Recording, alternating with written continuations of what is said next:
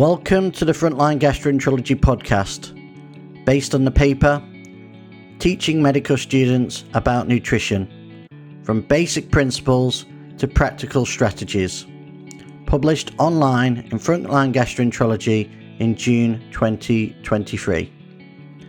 My name is Dr. Philip Smith, Deputy Editor of Frontline Gastroenterology and Social Media Associate Editor, an honorary consultant gastroenterologist at Royal Liverpool Hospital, Liverpool, United Kingdom.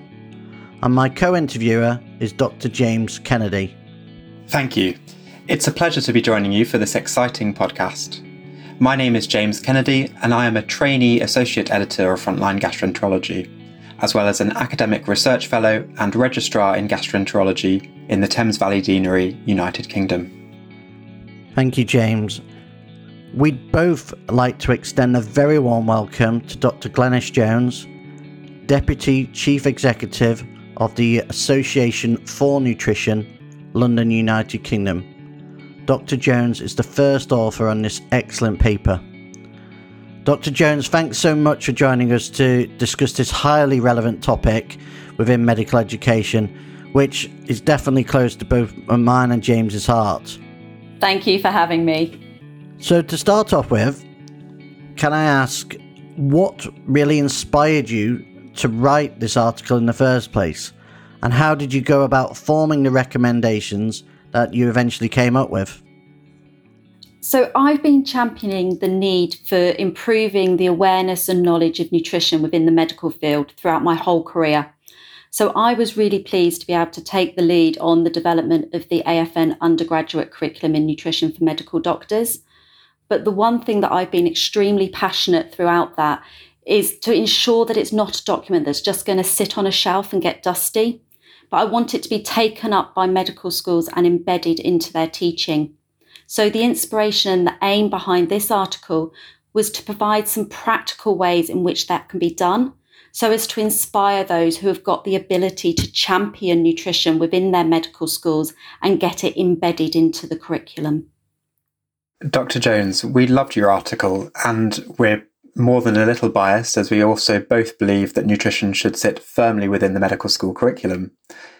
What would you say to a hypothetical medical student who told you that they did not think nutrition was an important domain for them to study? I would say that we all want the best for patients, and that we need to recognise that poor nutrition can not only play a significant role in causing or exacerbating many conditions, but it can result in patients having longer hospital stays and complications. But it can also be a trigger to identifying other social factors that could be negatively impacting on the patient's health. So for us to be able to have a foundation in nutrition really will help you to identify when nutrition could be a factor to help you provide the best care for your patient. And ultimately, that's what we all want to do. Absolutely. I can see that would be very persuasive. And Dr. Jones, one of the fascinating points you raised in your article was that of students recognising the role food has in their own lives and how this might influence their own health as well as their ability to counsel others. Can you speak to this charity begins at home concept? Yeah. Being able to recognise how food affects our own personal health, both physically and mentally, can be really helpful in helping us to look after ourselves. So, for example, it can help our students to manage their energy during long and stressful shifts, support them during their exams, etc. But really importantly, it also helps them to have empathy when they're discussing diet and lifestyle habits with patients. Because when you've actually looked at it yourself and considered it, you recognise how making small changes are much more easier to do, but they can make a real difference.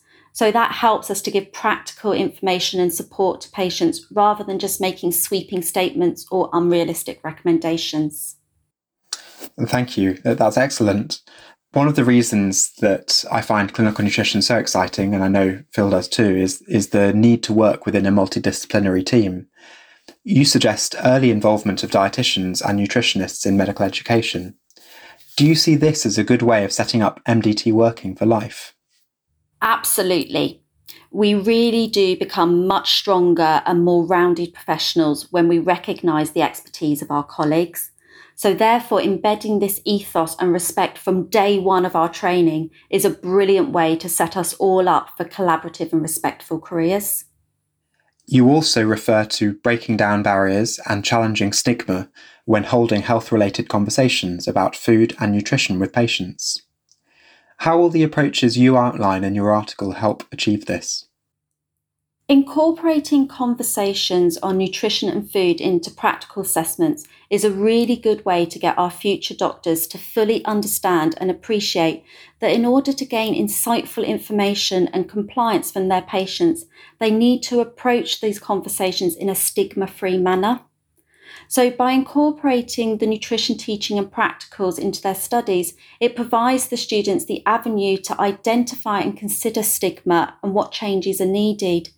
And this could be in respect to recognising their own unconscious bias, to the language and sort of body language as well as the physical language that's used by both themselves and others when approaching patients, to ways that need to be changed and questions about practice that need to be raised up so that we can break down some of those barriers to have those open conversations.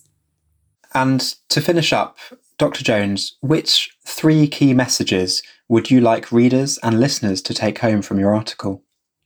So firstly, I would love readers and listeners to take home that nutrition is really important and it absolutely needs to be part of the core medical curriculum. Secondly, we need to recognise and appreciate the expertise of nutrition colleagues and utilise their skills within our medical training.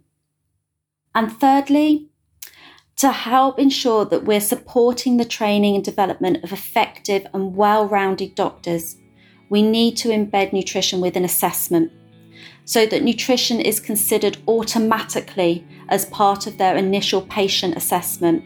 So this enables timely referrals and actions to be taken when needed. Well, I think both James and I can absolutely agree with that, Dr. Jones. I think that's a fantastic take-home message from your article.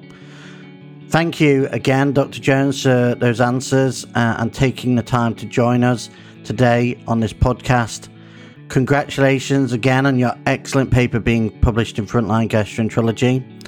In addition, I'd like to take this opportunity to thank my co-interviewer, Dr. James Kennedy. It's his first interview as one of the training editors of Frontline Gastroenterology.